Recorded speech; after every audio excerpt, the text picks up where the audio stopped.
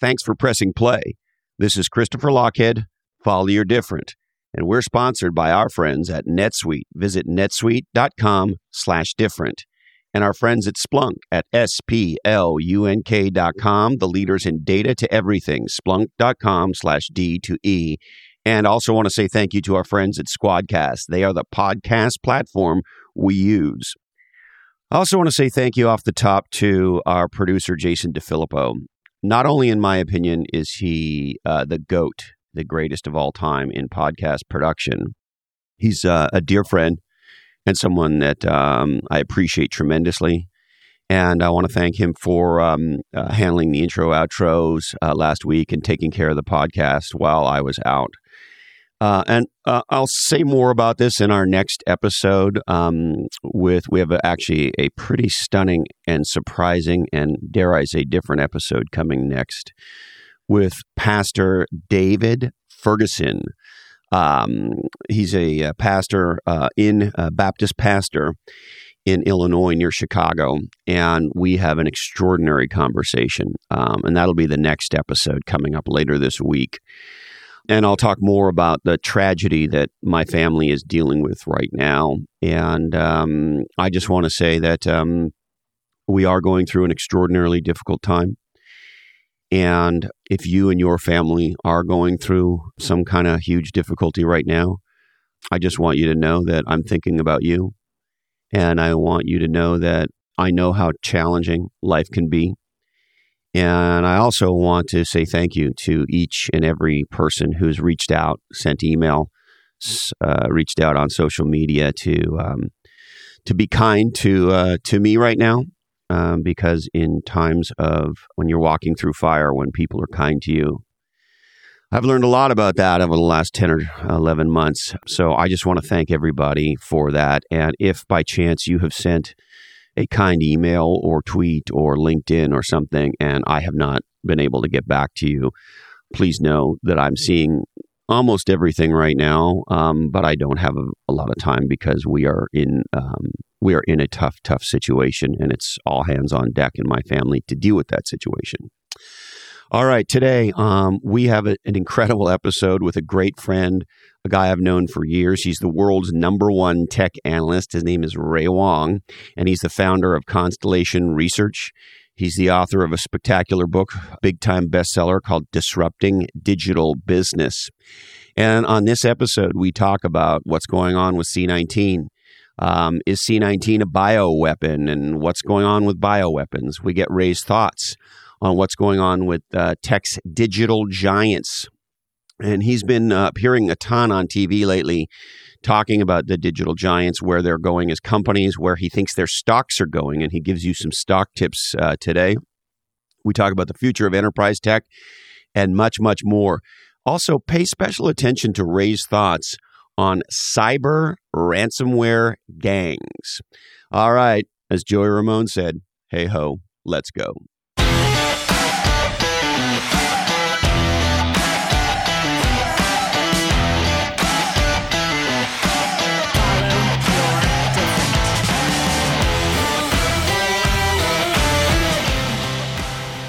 Okay, so Ray, you're the world's #1 tech analyst. What the F's going on in the world? That's a great question. There's a lot going on. I mean, if you really thought through what's been happening, we've got a series of crises, right? We've got this bioweapons crisis, or COVID-19 in one way to look at it. We've got an attack on the US dollar. We've got insider threats coming with like massive cyber ransoms and ransomware gangs popping up everywhere. And, and we're all still trying to make a living and stay healthy. So it's a little bit messy. So I was trying to write down your list as you were talking. You started, I think the first thing you said was bioweapon. I did. And so is C-19 a bioweapon? I don't know. I think a lot of people are starting to find markers and starting to realize that this might not be as naturally occurring as people believe, or are being led to believe in the traditional sense of naturally occurring. And I think that's one of the things that people are starting to investigate.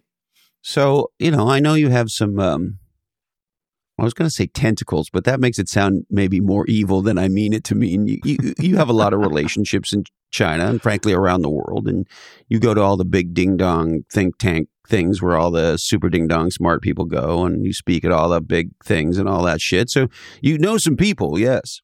Do the smart people you know think this is a bioweapon? I think they're afraid to say so, but I think they believe that while it might be naturally occurring, there are markers inside the genetic code that one would say, that's kind of odd that this is here. So I think that's part of it. And then I think the other part of it is people understand the culture in Wuhan. Wuhan was kind of a Wild West. So people kind of push the limits on rules in general, right? I mean, it's the capital for where fentanyl production in the world is, right? It's, folks there smoke like chimneys, like crazy. I mean, they live life to the extreme. I mean, that's kind of Wuhan, right? So I think, when people think about what's going on, I think that's one of the things that people are examining. They're trying to figure out, they're studying the genetic markers. They're trying to understand the mutations. They're trying to understand why they're different strains. I think all that's going to come out in the next 6 months. And look, this may sound like a stupid or naive question, but it's on my mind, and I'm curious as to your answer. Do you have any sense, when a crime's committed, it feels natural to go to motive. And so do you have any sense why the Chinese would want to create a bioweapon and unleash it not only on the world, but their own people? I don't think it's that. I really don't. I don't think that the intent was to unleash it on their people and the world. I would go back to what we talked about last time. I still believe it's a safety protocol. It's an accident, but we are in the age of bioweapons. Now that everyone knows what the impact of, something like a COVID-19 could be, everyone's thinking about, hey, do we have offensive or defensive capabilities? And that thought crosses through every government's mind as to, what's required, what's within the limits, what treaties have we signed. So I don't think it was intentional. I think the safety protocols were definitely broken. I think it's not necessarily something they were planning to unleash, but it was something that they were studying. And so, and I've heard some people say this, and look, I'm generally an interested party when it comes to conspiracy theories. I at least want to hear them. And so I have heard the theory that we are facing down a future where governments build bioweapons and pre-build the vaccine and somehow find a way to protect their own people while trying to kill a whole bunch of others of us. Is that science fiction, or is that something that we're seeing, or is that something that's coming, or just what's your reaction to that? There are different gradations. I think that we've had the capabilities to engineer those types of bioweapons. I don't know. I don't think anyone can confirm or deny whether they exist. But that there are certain genetic traces, genetic markers. If you are going for certain types of characteristics or traits, maybe people with black hair, or maybe people who have O blood type, those things are pretty easy to go after. I don't know if these things have been ruled out in treaties. I thought they were, unless we are skirting the edge of every single bioweapons treaty we have out there. So, but I know the scenario has been thought through. Like, people have gone through the war gaming for these types of scenarios, how to prevent these, bioweapon scenarios and how to build offensive capabilities. So we need to pay close attention to this. We may be seeing more of this. I think so. And we may be seeing it for nefarious reasons. We have. I mean, there's a United Nations Bioweapons Convention that was signed in, 1972. I mean, that's way, way back. And I think the types of bioweapons they were envisioning are very different than these. I mean, it was anthrax, right? There weren't genetic mutations of flus that they were thinking about, because we didn't have CRISPR technology. We didn't have some of the other techniques that we have today. And so I think that was a little bit different. I mean, but that convention is old. I think the world needs to convene and then re-sign some new treaty to say this is ridiculous, right? This is not something we want out there. So we need to get real focused on bioweapons going forward. Oh, we definitely have to. I mean, look, the reason I say these programs have been going on for some time, I mean, look, the Soviet Union back in the 1920s had a bioweapon program. So this is nothing new. I mean, 100 years ago, there were bioweapon programs in the Red Army.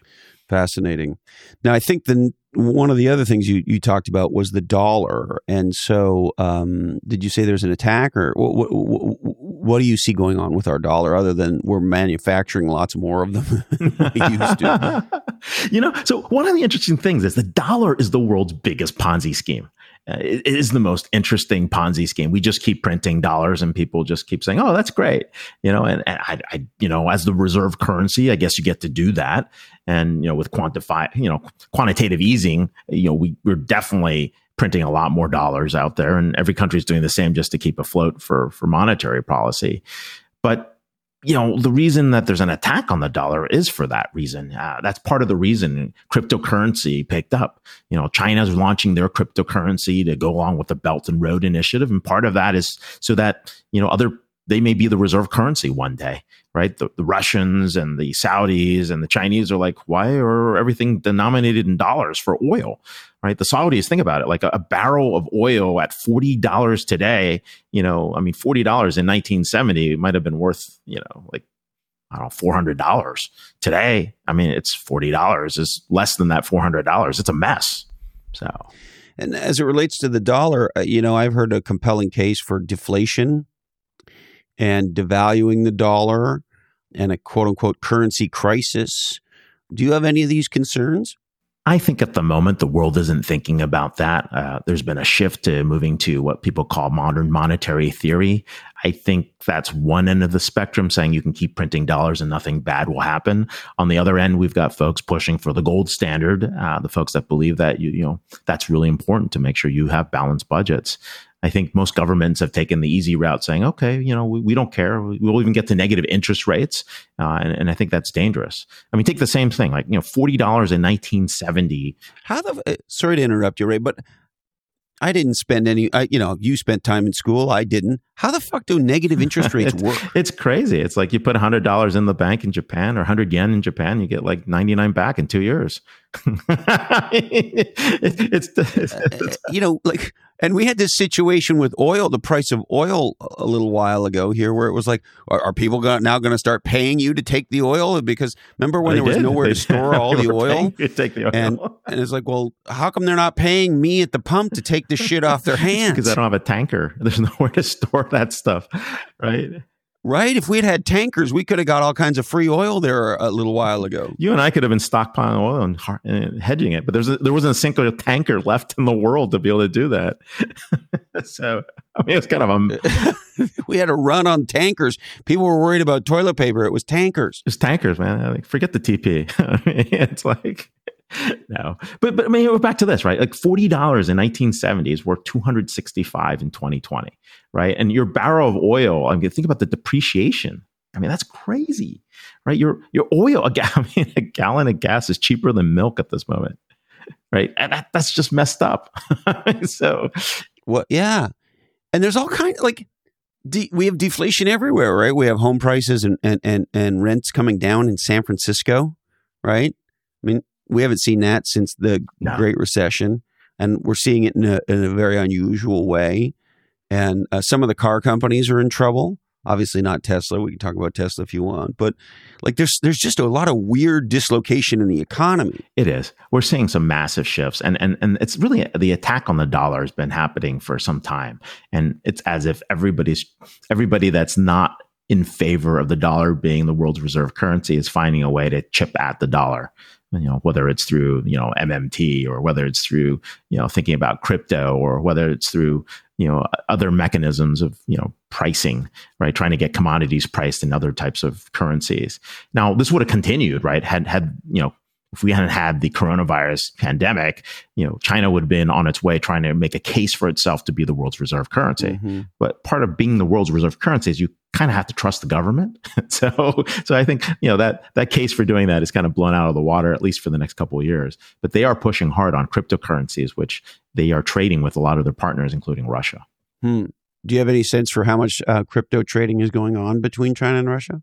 I don't know yet. I probably have to look that up. But I know that they started that trade about a month ago. And what do you think the implications or ramifications of some meaningful percentage of trade between Russia and China being crypto would be or could be? I think that could be up to 30 to 40%, given the fact the way that Russia and China trade, right? China is a big importer for a lot of, Russian agriculture, Russian technologies, right? And I think China has a manufacturing trade back to Russia as well.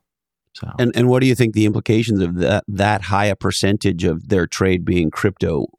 How do you see that playing out over time? I would say that they're trying to make sure that that's a currency people can use as an alternative to the dollar and the dollar dominance. And if they do succeed in doing that, they could start picking up additional countries. And over time, what that would do is that would sink the dollar, and the dollar would become a junk currency. Given how much it's in print, but that's going to take a long time. It's not something that's going to happen overnight.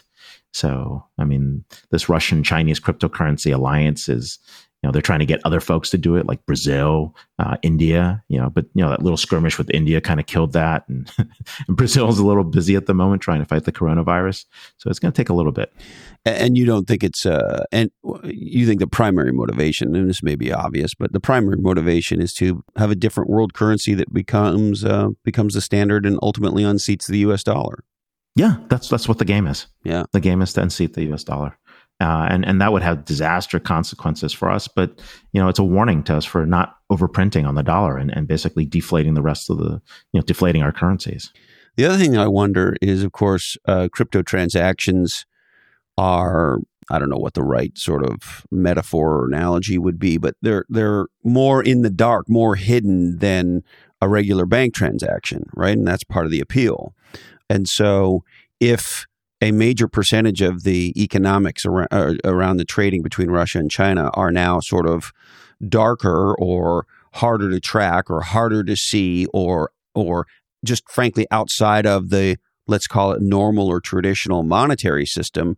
What do you think the impact of just that sort of lack of transparency or lessening of the transparency around the trade, what does that mean?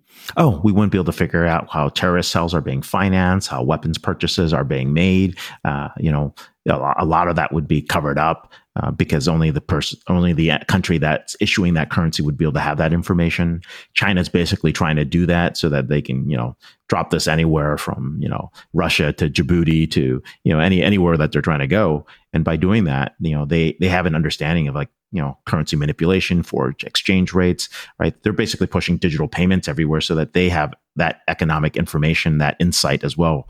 I mean, so they're building signal intelligence through their digital currencies. And what do you think the U.S. should do now vis-a-vis monetary policy around Bitcoin? I don't know it's about Bitcoin or Ethereum or any of those cryptos. I think the U.S. probably has to issue its own cryptocurrency at some point in time. There's something that's dollar-based or less dollar-based that's based towards an asset like gold or platinum or something in that area as kind of a tracking currency to the dollar as a kind of a way to start. Canada has a really good cryptocurrency that, in terms of the way it was designed, in terms of the safety and the privacy and the security behind it, it might be something that the U.S., takes advantage of. Canada's also been really good at issuing paper currencies, if all this stuff with the plastic and the stripes in between, all the security measures that's used around the world. I mean, it's one of the most advanced currency issuers, in terms of the technology of a currency. Those crafty Canadians. Of course, right? You can't rip this. You can't rip my Canadian dollar. So get a loonie and a toonie. I don't know. But you can't rip the Canadian dollar. What about all this? You said to tie it. Yeah, you got to love. Well, I remember when the $2 coin came out, right? Of course, the $1 coin's the loonie because it's got a loon on it. And there was this discussion in Canada about what to call the $2 coin, and the debate was: should we call it a toonie? And that's ultimately what won. Or did you ever hear this one? The tabloon. Tabloon. I know, I've never heard that. For a while, I don't know who was floating Tulum, but that's what they were floating. Oh my! So anyway, it's the toonie. The thing about that though, it drives me nuts to have a front pocket jingling full of change. I don't know. I think I prefer paper money, but that's just me. It just reminds me of when we're kids, like we're playing arcade games, right? And you're looking for quarters. Yeah. Right. So you try to find like the other currency that's close enough to a quarter so you can shove it into the machine. I don't know. Toonie was a bad idea. So, but Toonie. Yeah. But hey, cars, right? You're talking about cars. Cars. Yeah. What's going on with cars? And car sales are effed up, and Tesla's market cap is expanding by $1 zillion a moment. And It's a great question. I mean, what I see with Tesla is interesting. Like I've said this before publicly, Tesla at $700 a share is undervalued, it's overvalued as a car company, right? Tesla at 1,800 is undervalued as a big data digital giant. And it really depends once you understand where the business model is going, right? As a car company, you're like, okay, big deal. But once you get full self-driving, which they call FSD, once you get to full self-driving, you can do a million things. You can take out Uber. You can be a logistics company. You can start figuring out your own insurance because you have better underwriting rates. You know how people are driving and you're tracking all that data. And so suddenly Tesla is not a car company. It's a little bit more. It's an energy exchange, right? Maybe I plug my battery back into the grid and I sell it back to my neighbor in terms of the power because they also have the solar part of the business. And so the possibilities for what Tesla can do and their track record for actually delivering against those possibilities makes it kind of interesting, which is why, at $1,800 a share, it still may be undervalued. Well, and the other thing I wonder a lot about, of course, is one would imagine that we're in the very, very early innings of lithium battery technology innovation. And so if you say things over time are more and more likely to be electric or electrified and the need for better batteries, safer batteries, longer battery life, et cetera, et cetera, et cetera, is going to increase over time. And I'm not an expert in this area, but it seems logical. Then they could have who knows what size market cap company sitting inside of Tesla. If they become the AWS of battery technology, are they as important as Intel was back in the old days of the PC? Or I don't know. That seems like a big area, but what do you think?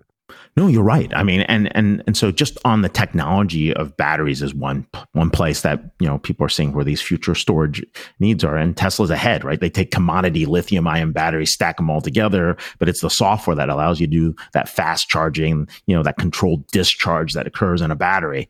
And I think that's one of the things. Now, there are other technologies that are moving on. And you notice how Tesla actually did a deal with LG Chem to actually use their batteries going forward. It's the software technology that becomes important, right? How they actually use the batteries is what Tesla's been good at. The rest of it's commoditized, but we will see other things beyond lithium ion, right? And some of the areas that are going to happen beyond lithium are these sodium sulfur batteries, and these things last longer. Right? They have like 15-year lifespans in general. You're going to see lithium metal type batteries, and it's because it's got a better energy density pack in them. And because of that energy density pack, that allows them to do different things, right? And there's also fluorine ion batteries that are popping up as well. So it's 10 times the density of a lithium ion battery that's going to pop into place. But these things do blow up, remember? So you're trying to make sure, like, you're going to crash.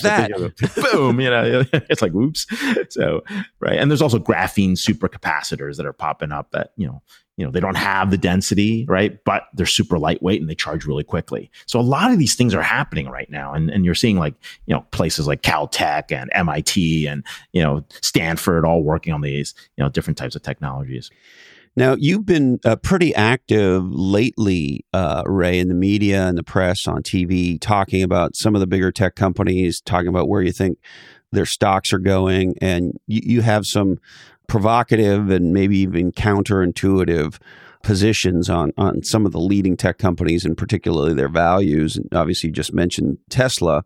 Where's your head at on some of these big tech companies and where you think these stocks are going? So a lot of it is coming from my research. We're looking at this concept around digital giants and what makes them digital giants. And we've gone back and we look, and it's, you got to have hundreds of millions of users. That's the first part. So big membership bases.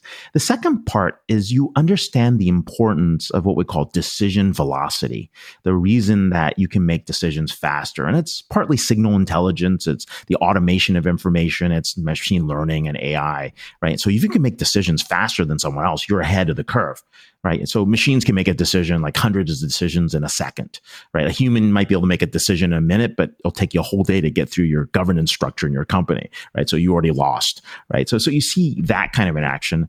And then it's really about having multi-sided networks. Those multi-sided networks, like a demand side, supply side, these things are very important because as you light up each one of these networks, the information on those networks and the interactions are powering all that signal intelligence. And then a couple other things are important. It's really having a long-term mindset And if you don't have that, you're kind of screwed. And then you got to have a bunch of digital monetization models, whether it's ad or search or services or membership or subscriptions.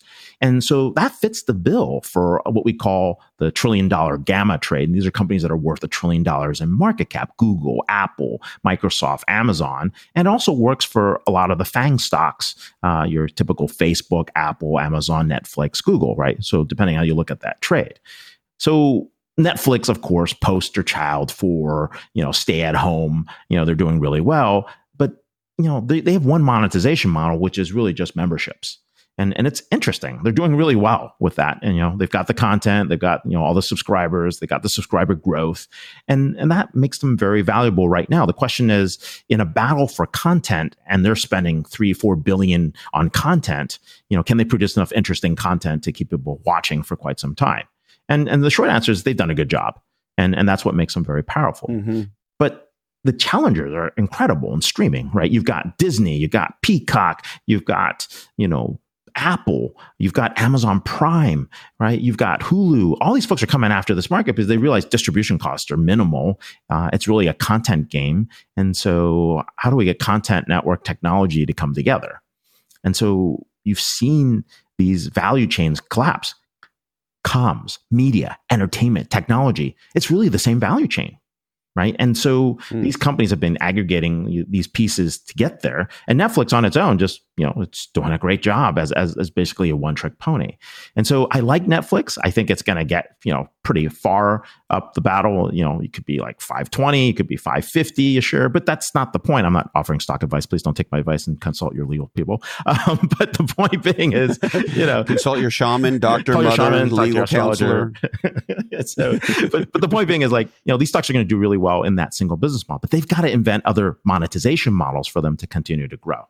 Right. And it might be product placements. They're not going to do ads, but maybe in their shows that product placements becomes one line item. Maybe they license gear for some of the stuff that happens, gets into licensing and IP business. And when they do that, they're going to be worth even more. They haven't even started that conversation. It's not like people are going around getting Homeland t-shirts or, Tiger King stuff, but they started to, right? But once they get into that licensing business, oh my, that's incredible given the amount of original content they put together. So we haven't even factored that part into their valuation. Just as a side note, I've been amazed by the number of young people wearing Friends t-shirts lately. It seems like, I don't know why I'm noticing this, but it's like Friends is having this renaissance with, young teens. Young teens outside the U.S., even more so. Right? Yeah. It's crazy. You see them everywhere. It pops up. The Friends logo is being used in some other, ads, and you're just like, oh, that's kind of interesting. So, but yeah, right. So it's like that. And when you get down to the monetization models, the best at it is Amazon, right? That's why they're doing so well. You have a Prime membership. You can stream video on Amazon. You can buy a device with Alexa. You can get onto the cloud and use their cloud computing resources. You can get into commerce. They have a logistics network unlike any others for last mile delivery. They've got the drone pieces that they're doing, right? So they've basically monetized on ads. They're doing almost $12 billion in ads, which makes them the third largest digital ad competitor after Google and Facebook. Well, and of course, they're a massive search engine unto themselves, right? Exactly. They've got search, they've got ads, they've got the ability to do digital goods and services, they've got subscriptions, and they've got membership. Right? That's all the monetization models. And the other thing that they've done that knocks me over, Ray, is if you look at books where they started, they've literally innovated the entire chain, right? So, of course, they start with physical books through the FedEx and the Post and the like, right? But if you look at where they are today, they've got the category dominating book reader in the Kindle, right? And then you go through the entire value chain, and I believe, you tell me if I'm wrong, I believe they're the biggest book publisher in the world now because they're an independent self-publishing platform. So from the creators of the books to the consumers of the books and everybody in between, they got the whole fucking value chain. They do. They're vertically integrated value chains across all digital monetization models.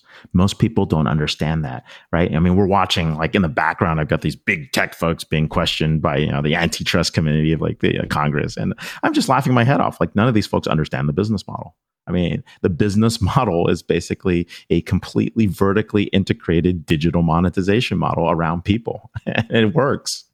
So unbelievable job. Now, you also mentioned earlier, Ray, cyber ransom.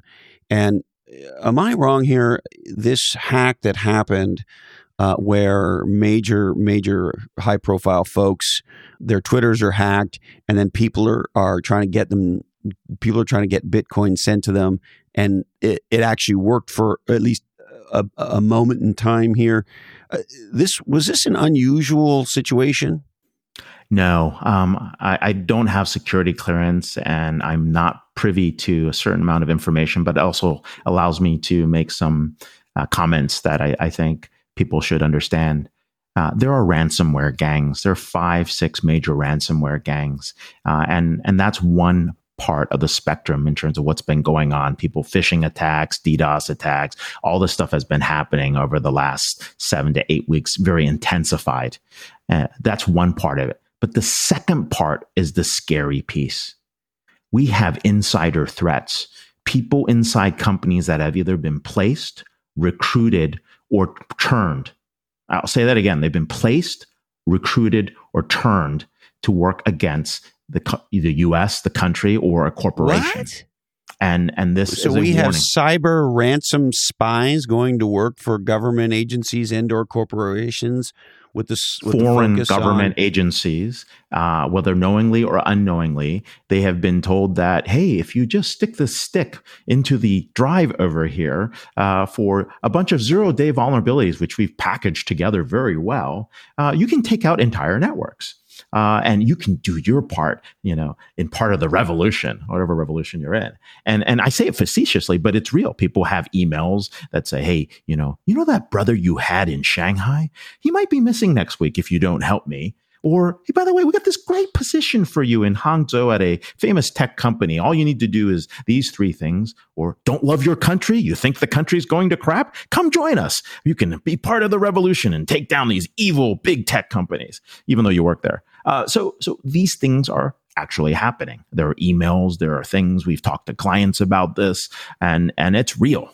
And people need to understand that, there's an insider threat that's happening as well. And so the ransomware gangs, the insider threat that's going on, and the hacking from foreign countries are all happening at the same time, making this one of the most crazy cyber wars that we've seen in a while. And we've all but declared a real digital cyber war with China as part of the trade agreements. And we're seeing that right now.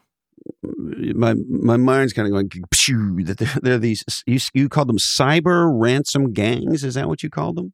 They're ransomware gangs. I mean, there are some major ransomware gangs that people might not know. It's like, hey, we've got the entire, bonus pool. You see that Excel file with, company bonus on it, right? That's part of that, right? I mean, that's part of the list of gangs that are out there, right? I mean, so if I'm a CISO, a chief security officer, CIO, if I'm responsible for infrastructure, I now got to be focused on people who intentionally join my organization with the purpose of doing this nefarious shit. You do. I mean, there's a bunch of these ransomware gangs floating around recruiting folks, and they pay good money. So excellent. I mean, okay. What about the killer hornets? Or the devil hornets, or what the fuck were they called? Those things. Let me give you an example, right? So sometime in early June, right? A truck, and I'm going to look this up online, right? So, I mean, I think truck hits Comcast in Chicago, right? So a truck traveling in an easement close to vehicles struck Comcast's network on the south side of Chicago and did significant damage, which caused the outage, said Jack Siegel, Vice President of Communications for the Greater Chicago region. Really? Really? Like a truck hitting an easement took out the entire Chicago internet and New York? I want to see this truck, or I want to see this easement. Like, how is that even possible? I mean, this is freaking, like who comes up with this crap? I mean, it just makes you laugh, right? Now, if it happened, and I hope no one's hurt, and I hope no one's injured, and all the usual, caveats, but a truck can't take out the entire network, right? T-Mobile's network slowly down. I don't know what happened. All these outages that are going on. The internet was running slow one day, right? I mean, we lost U.S. military sub-secrets, like a couple days later, right? 2 days into the George Floyd protests, the Minnesota State Senate was held for ransomware. I mean, these are coordinated attacks. I mean, you can't just make this stuff up or do it randomly. Yeah, it's there's some crazy shit going on right now. I don't know. What about those UFOs, Chris? While we're at it. Well, this is another thing on the UFO. Like, am I wrong? Am I reading this wrong? But we essentially have the federal government of the United States now admitting, yes, there's UFOs. Right? Yeah, pretty much. I mean, you got to give it that. You got to hand it to Senator Marco Rubio on that one. He's been chasing this one for a while. People thought he was a nut job on this, and it's real. Right? I mean, I know, and we're seeing all these stories. And what's the guy who Bob Lazar? Yeah, that's. And now, this guy came out. I don't know all the details. Dude, 20, 30 years ago, people thought he was crazy. Yeah, but now lots of people are validating him and so forth and so on. And so, I don't know, it seems like the U.S. government is admitting to UFOs. Yeah, and then you saw the guy, that the U.S. Navy pilot who was following the Tic Tac, it's like, yeah, this thing defies all physics and laws. And and that guy's come public. Yeah, that guy's gone public. Yeah, well, and I believe, I forget which podcast it was. I heard a podcast with the Air Force pilot who saw the Tic Tac. Yep. And he described in detail what it did. And this was off the coast of San Diego. Am I remembering this right? I think it was something like that. Yeah. So Chad Underwood. Chad Underwood. That's his name. That's the pilot who I'm remembering? I think so. Navy pilot who filmed the Tic Tac UFO. Chad Underwood. Yeah, Chad Underwood. There he is. This is New York Magazine. It happened November 10th, 2004 off San Clemente. So, yeah. There you go. It wasn't behaving by the normal laws of physics. Yeah, and I heard him interviewed somewhere. And so, ta-da, UFOs. Dude, we are hitting every freaking conspiracy theory today. We're hitting them all. Yeah, it's fucking crazy. And so, all right, let's go more crazy. We're in the middle of or towards the end now, the back end of the craziest federal election in modern history. And so, what's your view of the cyber hacking, of the social media manipulation, of voter fraud, of mail-in, all the stuff around the election? What do you think's going on? First of all, I think this is going to be the craziest election, no matter who you're voting for. And I really don't have a preference on who you vote for. Just vote. Vote your conscience. This is going to be one of the craziest elections by all means. People are sitting home. They are mad. They can't do anything. They're out of a job. People want to do something. Mail-in ballots are going to create some very interesting thing. I just saw the poll from the Cato Institute. 62% of people that are being polled, are afraid to say anything. So I'm not sure how I can validate that poll, but I mean, it's kind of funny, right? It's like 62% of the people say they have political views that they're afraid to talk about. I just wonder with these polls, like, does somebody just just roll a giant fatty and open a bottle of scotch and just say, let's make some shit up and put out a press release? I think the polling industry is a little harmed at the moment. But, well, look at how wrong the polls were in the last federal election. I mean, or on Brexit, or on like a lot of things. Right. And they come up with all these theories after the fact, right? That like, oh, well, there were all these Trump supporters who didn't want to admit to the pollster that they were Trump supporters. There's some truth to that. Well, maybe, but I've been hearing that apparently a lot of the polls now are also automated. So it's like, you're going to lie to the automated poll bot that you love the current president and you plan to vote for him again? I don't know. Maybe you are. I don't know.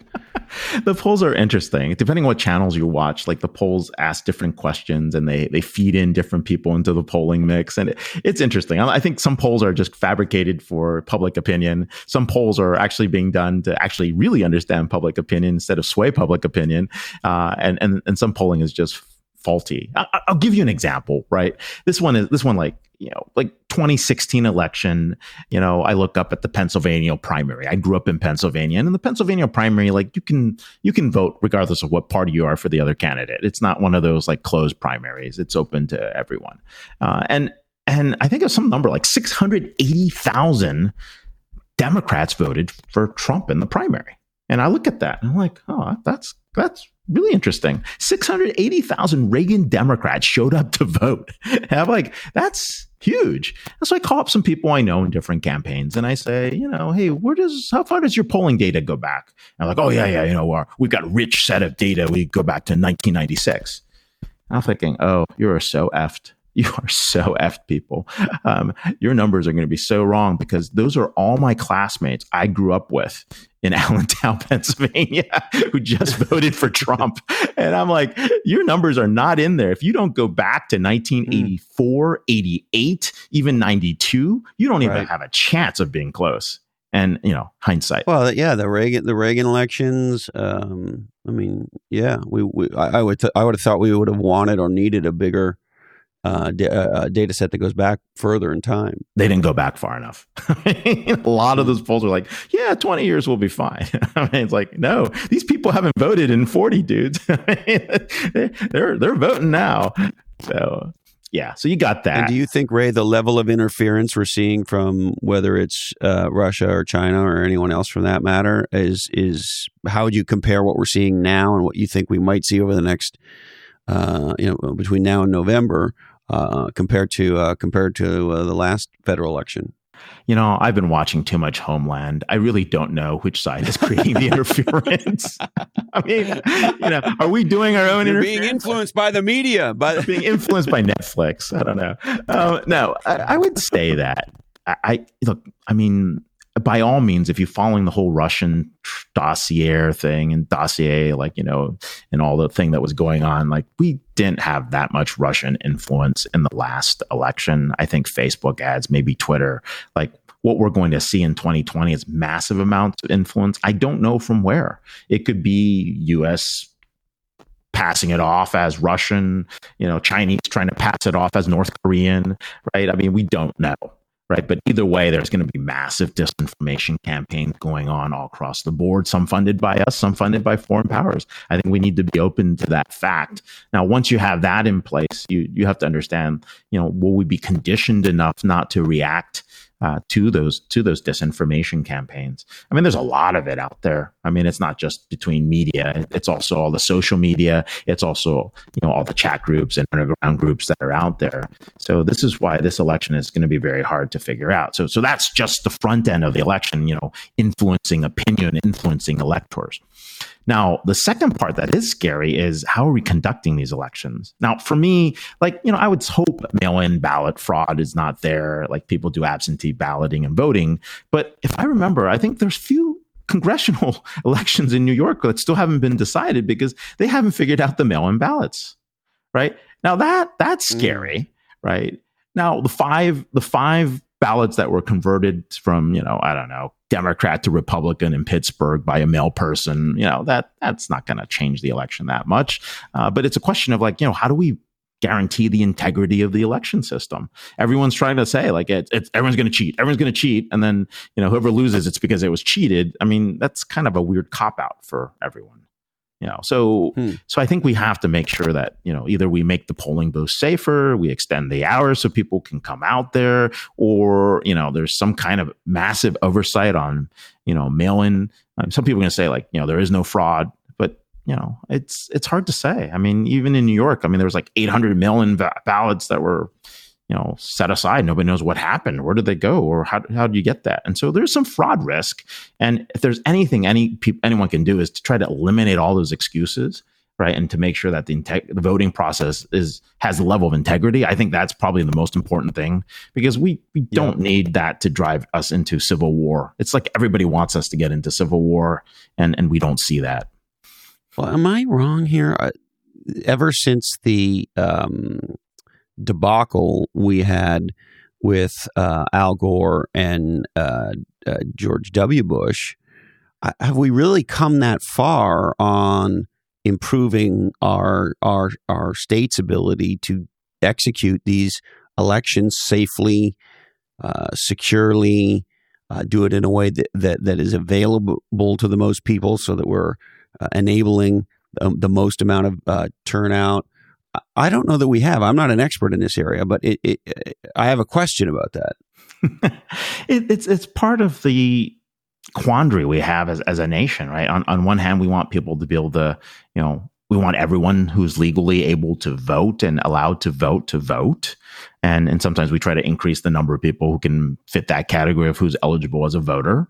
And then we have the battle around, privacy, right? We want to make sure that, your vote's private, it's safe, like no one knows what it is. So it's anonymized, right? So that interesting battle is what's causing the problem, because there's a lot of loopholes in between.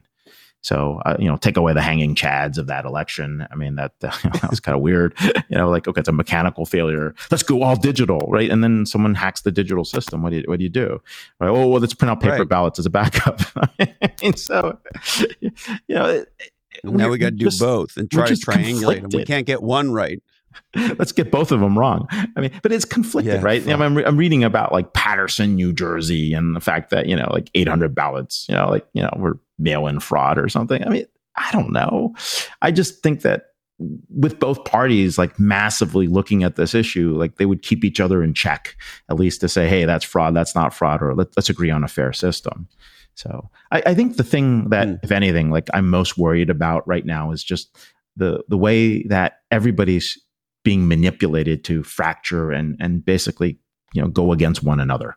It doesn't matter what it is in terms of countries, or if it's like political parties, or, if it's just people, different classes in society. I mean, there's a lot of momentum to tear us apart. And that to me is the most hurtful thing that's going on in the country. I mean, if we can at least try to solve that, I mean, we'd be actually putting our efforts and abilities and resources to better use, but we just bent on killing each other at the moment. Well, I tweeted this out a while ago. The United States ? Like, who's the Russian that wrote that book? There's a Russian guy that wrote this book that said like the Disunited States of America or something. I don't know that one, but anyway, on these conspiracy theories, it is the Disunited States of America. Harry Turtledove. The Disunited States. So someone wrote something, or was it Daniel Pink? I don't know. So. I thought Malcolm Gladwell and Daniel Pink write all that sort of shit. But so let's go to these conspiracy theories for a second. So I saw this. Let me get the date here. July 23rd, 2020. MarketWatch.com, a reasonably credible, if not completely credible, business website. Yes? There's a story. The headline reads, almost half Republicans believe a debunked conspiracy theory about Bill Gates. And then the story starts by saying that there's a recent poll that said that 44% of Republicans say they believe that the Microsoft founder is plotting to use coronavirus vaccine to implant tracking devices on people. I saw that and I literally I skipped it. Because I'm like, what the heck? So it's like the 5G rumors that are being floated around, right? I love that one. The joke I've been saying is that Bill Gates has a Bigfoot farm, and he has trained them to install the coronavirus misters on the 5G towers. That's how this is going to work. So, right? Because if you were a Bigfoot, it would be easy for you to climb these towers. And so he just has to teach them how to put the corona misters on them. You totally got it wrong. It's the vaccine for COVID-19 has something in it that only resonates when 5G signals are nearby. And what it does is it creates these types of headaches inside people. So using the airwaves as a way to actually get to your head. I see. Dude, let's not put that rumor out there. We're making rumors. Please don't believe us. We're just having a little fun. So I'm just making this shit up. Do you know there's a website where you can hire a hitman? Oh, that's a joke. Okay. It's a joke site. Anyway, the story that I read recently was some woman went to this fucking website and said, yes, I want to hire you to kill my husband. And the guy that runs this joke website had to call the cops and say, I think this woman is serious. And they arrested her. That's why I saw the story. Oh, yeah. The woman who's trying to pay $5,000 to get her husband hit. Yeah. Rentahitman.com. Rent a hitman. Thank you. can you can you believe? I could see why for fun you'd start rentahitman.com. It's actually quite a funny website. But like somebody Googled, how do you hire a hitman? They came up with rentahitman.com, and she filled out the form on the website. Oh, man. Well, someone was charged with solicitation to commit murder. Yeah, you think? So what's going to happen in enterprise technology over the next 24 to 36 months, right?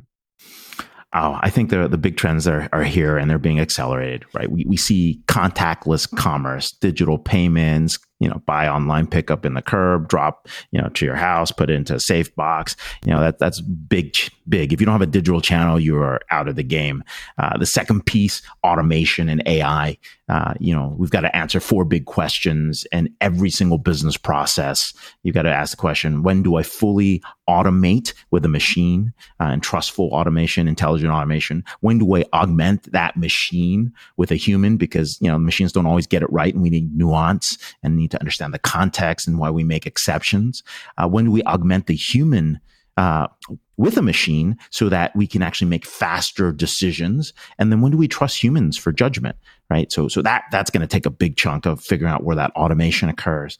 I think the third part is what we're kind of talking about earlier, why the digital giants are doing so well. And it's really about digital monetization models, right? From advertising to search to subscriptions to memberships to goods and services. They all play a role. And I think if you're a business that doesn't have so many ways to make money, don't they? They do. And they don't, right? I mean, the one that always baffles me, and when we're talking about digital giants, is Facebook. I mean, yeah, they do ads, right? But why don't they monetize anything? Why don't they do commerce? What happened there, right? So it's things like that, I'm always amazed too with LinkedIn that they don't do more on monetization. Oh my God, I have a whole chapter of LinkedIn in my book. I mean, it's like, yeah.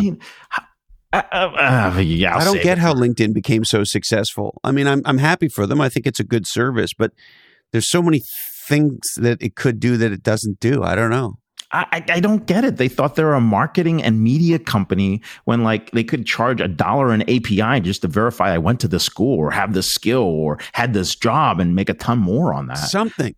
I mean, they're not even using their graph. Right. I should have a blockchain ID on LinkedIn that, I can build my skills on and take it anywhere. I mean, I totally missed out on this. Like, oh, we're a media company. Oh, we're a training company. Why haven't they bought Masterclass? Yeah.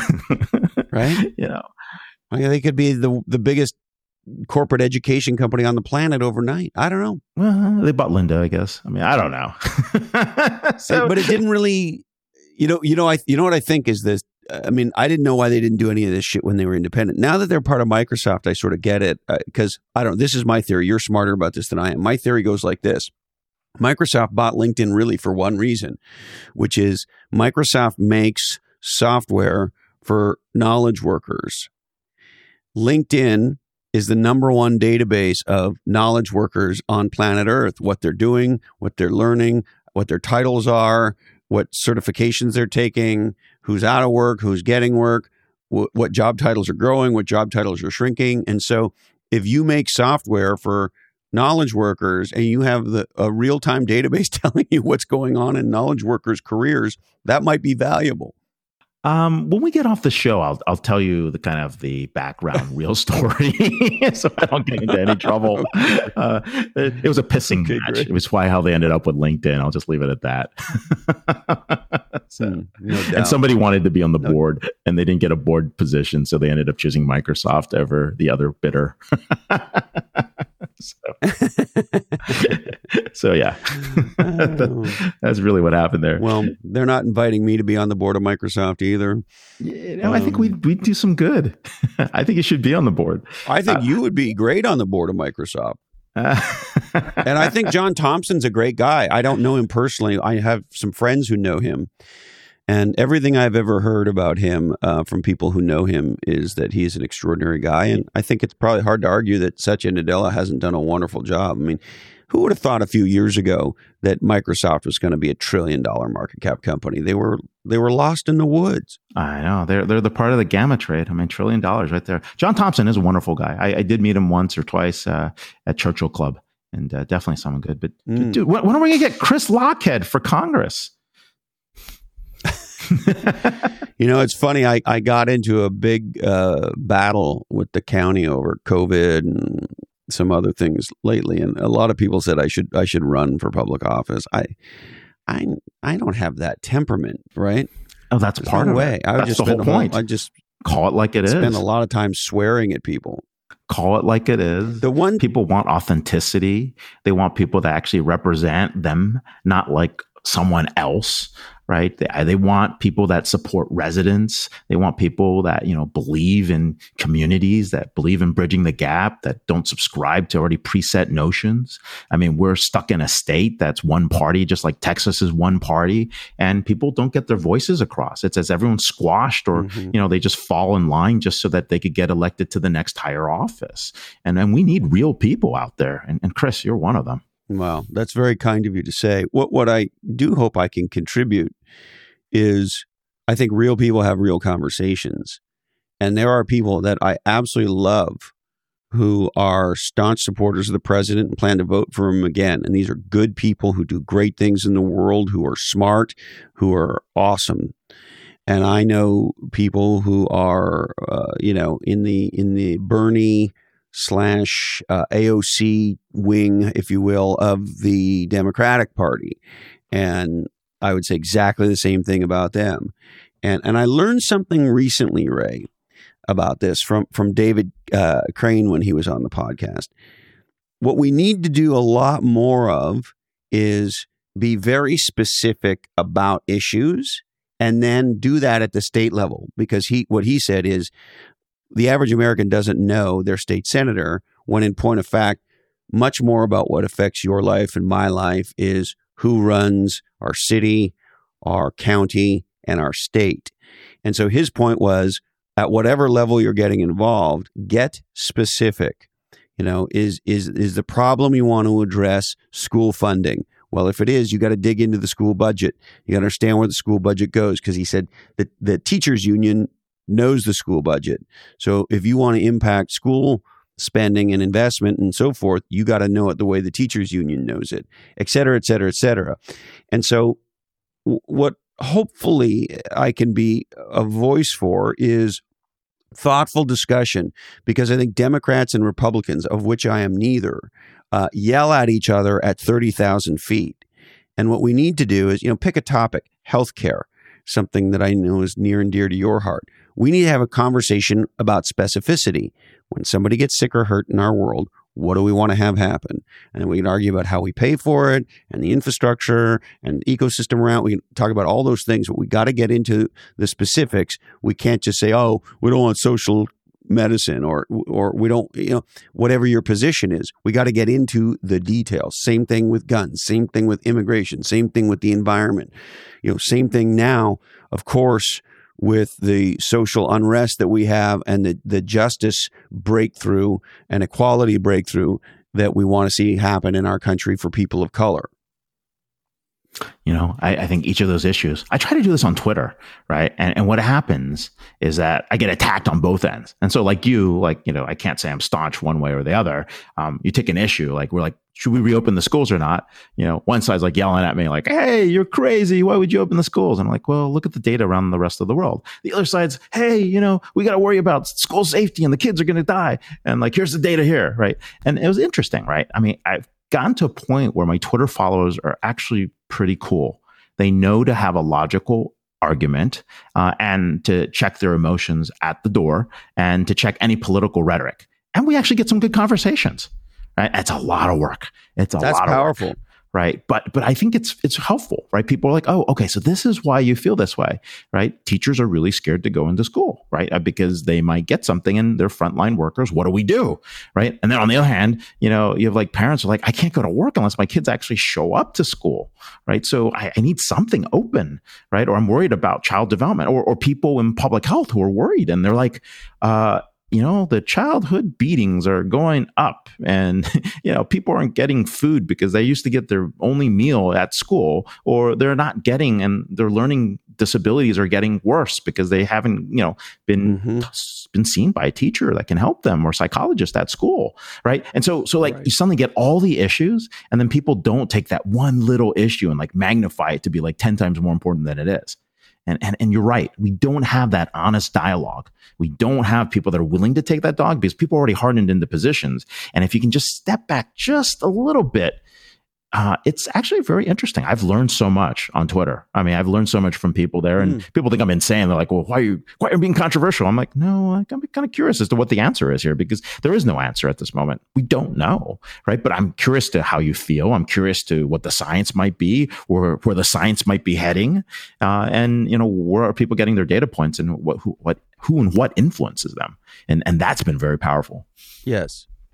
And the other thing that I do enjoy on social media, and I get whacked for it sometimes. I got whacked pretty hard by the mask crew that thinks it's his pathway to tyranny.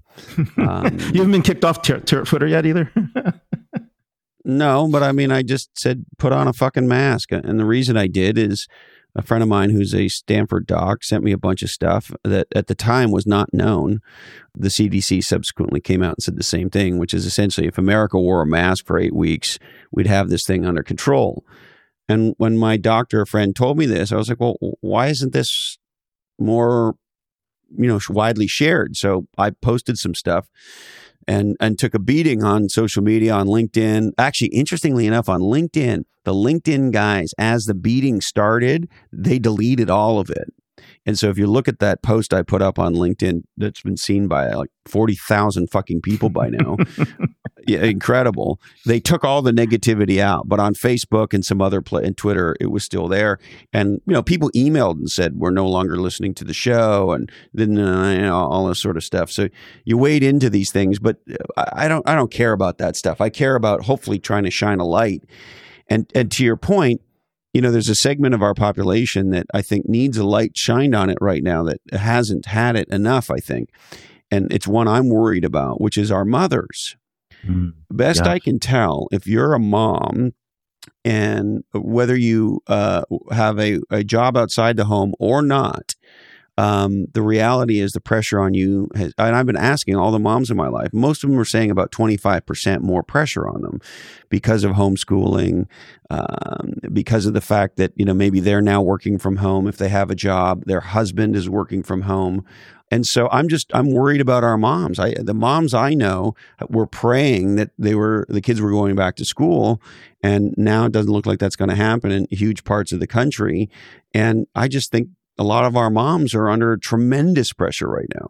Yeah, no, without a doubt. I mean, and anyone who's in a parenting capacity, right? Especially when school kind of offloaded, your ability to actually get some more work done, or go to work, or downtime, or take care of some people are in sandwich generation too, take care of an elder relative. Yes. So, I mean, it's been brutal. And if you have elder relatives, if your folks are around or still alive and nearby, you're worried about them getting COVID. So on one hand, you're making sure grandma and grandpa are okay and they're not getting sick and they're getting their groceries delivered and at the same time, you're trying to figure out you didn't have any summer camps and shit.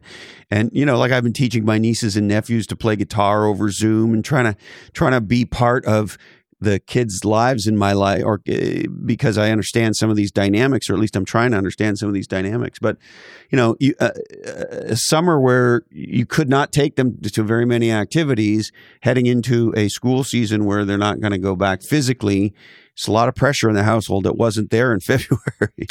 No, it is brutal. And we actually think this is going to go on till about March, April.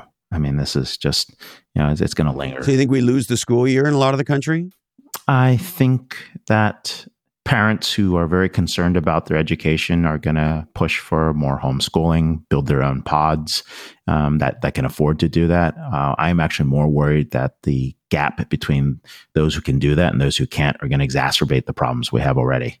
I think that's the bigger concern. So I think half the country is not going to be able to go to school in the traditional sense, and in that these dense areas, more cases are going to cause fear across the board in terms of of being able to open the schools, and the science will be there to say, oh my God, this is we've got high number of cases, and then some people are just going to go to school and say, we're going to take a mortal risk and we're going to go, right? Kids don't have that transmission. The data shows X and Y, and that's moving data, so you don't know for sure. So I think we're going to see a lot more experimentation again. I mean, just like what we've done. But the interesting thing that we've noticed is the countries that were praised for doing a great job, controlling COVID-19, they're getting reinfections again. Mm-hmm. And that's the scary part. And I think people are watching that more carefully and understand why is that happening? Places that were supposedly under control are not under control anymore, and cases are popping up again. So I think that's where we're going to learn a lot. And there still seems to be a lot of ambiguity around reinfection rates and the possibility of, once you had it, how easy is it to get again? And, do the antibodies stay with you for long? And there's still, I don't know, maybe you know better than me because you're way smarter and plugged in than I am, but it seems there's a lot of ambiguity there too. I mean, if you look at the way the vaccine development's going, there's multiple paths that they're taking. So you get the mRNA viruses, the immunotherapies, right? The HIV-related type drugs that have played a role, like remdesivir for Gilead, Moderna with the mRNA, and then other folks with immunotherapies, and then the traditional pharmas like AstraZeneca or J&J and Pfizer, right? So those folks are pumping out different models, and there's eight or nine different ways that they're trying to attack this problem because they don't know what the answer is. That's really what it comes down to. Yeah. So hopefully one of these 8 or 9 takes hold and it works, and the virus doesn't mutate in between. I mean, that's really what people are wondering what's going on. So yeah. From your mouth to God's ears. All right, Ray. Hey, anything else you want to touch on? Yeah, let's talk about something fun. Yeah, okay, what? Okay, let's talk about something fun. Let's talk about something fun, right? Like that, more uplifting in the sense that, I know there's Zoom fatigue, virtual meeting fatigue, but one of the coolest things I've been seeing over the last couple of weeks is these small gatherings that are happening where, you might do a virtual wine tasting. You might do a cheese tasting. A master a chai master shows up, right? A master chocolatier comes into the room and people are getting together. Right. And so it's like 20, 30 people. Someone comes, does a little small talk. They ship this stuff out to your house like a week before. People get together and have a chance to talk. I think there's one where people are showing you how do you really make a New York strip steak, right? And so steak is sent to your house. These things are being done. So there's movement here, right? We're seeing people trying to find ways to be more social in the digital world and create experiences. And I think that's pretty fun and powerful. Well, I'll tell you, it would not have occurred to me in a C19 world to teach my niece and nephew to play guitar over Zoom. It would not have. And so now I do that. It's a thing I do regularly, and we get, plus or minus an hour together. And I, of course, adore them tremendously. And they're learning. Like it's an amazing thing to see a kid progress on an instrument, and I don't know, I'm not a professional guitar teacher, far from it. I make a noise on a guitar at best, but they seem to be learning at a pretty good pace to me, and they can now change chords, and we're going to start learning some songs now. And it's like, hey, this is really fucking cool. And we never would have done that before. No, it's pretty cool. I've seen some interesting things, like Fender has that thing with the app. Oh, I love that. It's there's some great stuff. So the app, it's really cool. Fender Play. That's what it was. Fender Play. So Fender Play. Yeah. Yeah. So I love all that stuff. And I love all these new paradigms of learning and teaching and sharing content. I'm working with a genius 27, 28-year-old copywriter named Cole Schaefer on creating my first online marketing guide. And it's sort of, I don't know, some kind of a book/digital experience thing that he's helping create because he's a genius. And it's like, this is a level of creativity around content creation I don't think I would have got to in a pre-C19 world. And so, yeah, I think this environment is allowing us an opportunity to experiment with all kinds of new technologies and new approaches on stuff professionally and personally. And I that part of it, I think, has been very, very cool. I heard that episode. That was great, man. It's Honey Copy, right? Or something like that. Honey Copy. Yep. Yeah. The OG of copywriting, Cole Schaefer. I got to remember that. Yeah. And actually, I should send you the beta version of this new marketing guide. I'd love your feedback on it. And who knows, his creativity may spark some things in terms of the way you folks do reports and stuff. It's cool. It's not a book. It's not I don't know what the fuck to call it, but it's it's a great digital presentation of content. That's in a cool experience. So it's been it's fun for me to collab. Like, I'm a collaborator, right? All my books have been with co-authors. Of course, you know Heather closely, and my podcasts are a collaboration with an awesome group of folks. And anyway, it's just cool to be working with, in this case, a legendary young guy on a creative new pursuit. No, it's awesome, man. There's so much good in the world, and we don't spend enough time talking about it. So this is amazing. So, oh man, love you, man. That's all I love you too. You're awesome. I'm so glad you're in the world. I love everything about you. Keep doing it, and please come back soon, dude. Anytime for you. Thank you, brother. Take care. There he is, the number one tech analyst in the world, Ray Wang, with us again. Thank you so much for Ray. Now, my friends at Splunk are the leaders in data to everything, D2E. They help you bring data to every question, every decision, and every action. And organizations across the globe are relying on Splunk, maybe more now than ever, to modernize and strengthen their cyber defenses. You see, as part of data to everything, Splunk is a powerful security platform used by some of the world's most sophisticated organizations to monitor, detect, respond, and resolve digital security threats. Visit Splunk.com/D2E, as in data to everything. That's Splunk.com/D2E. Additionally, look, we all need all the help we can get to succeed and hopefully to build stronger businesses going forward. And that's where my friends at Oracle NetSuite come in. Because NetSuite is the number one cloud business system for entrepreneurial businesses, focusing on areas such as finance, HR, inventory, and multi-channel e-commerce. With NetSuite, you can manage every penny with precision. So whether you're doing $1 million or hundreds of millions of dollars, NetSuite gives you the visibility and control that you need more than ever right now. And recently, they put together a great guide based on insights from many business leaders called the 7 Actions Businesses Need to Take Now. Visit netsuite.com/different to get your free guide. That's netsuite.com/different. All right, we would like to thank, of course, the incredible Ray Wang. You can visit him at constellationr.com. That's constellationr.com. And if you're not watching or consuming his internet TV show, Disrupt TV, you should do that. It's a lot of fun. His co-host, Vala Afshar from Salesforce, is awesome. Vala was on the podcast a little while back, episode 116. You can check that out as well. The nonprofit onelifefullylived.org, helping you dream, plan, and live your best life. Check them out. My friends at Spiro are the sales app that helps you use the power of AI to close more business. Check out Spiro.ai. See, don't forget Ray's book, Disrupting Digital Business, wherever you get legendary books. My friends at Atranet have been building legendary B2B websites in Silicon Valley for over 20 years, and they will help you conquer your category with a legendary website. Visit atre.net. And look, we all know many of us are going through a difficult time right now. If you can make a difference to a faith-based organization, to a charity, to a food bank, now's the time to dig deep into that wallet. All right, I need to remind you that this Oddcast is only for people who value real, different conversations and is the sole property of the Lockheed Oddcast Network. We are never tested on GMOs. Remember to spread podcasts, not viruses. We are produced by the GOAT, Jason DeFilippo, the greatest of all time. Check out his podcast, Grumpy Old Geeks.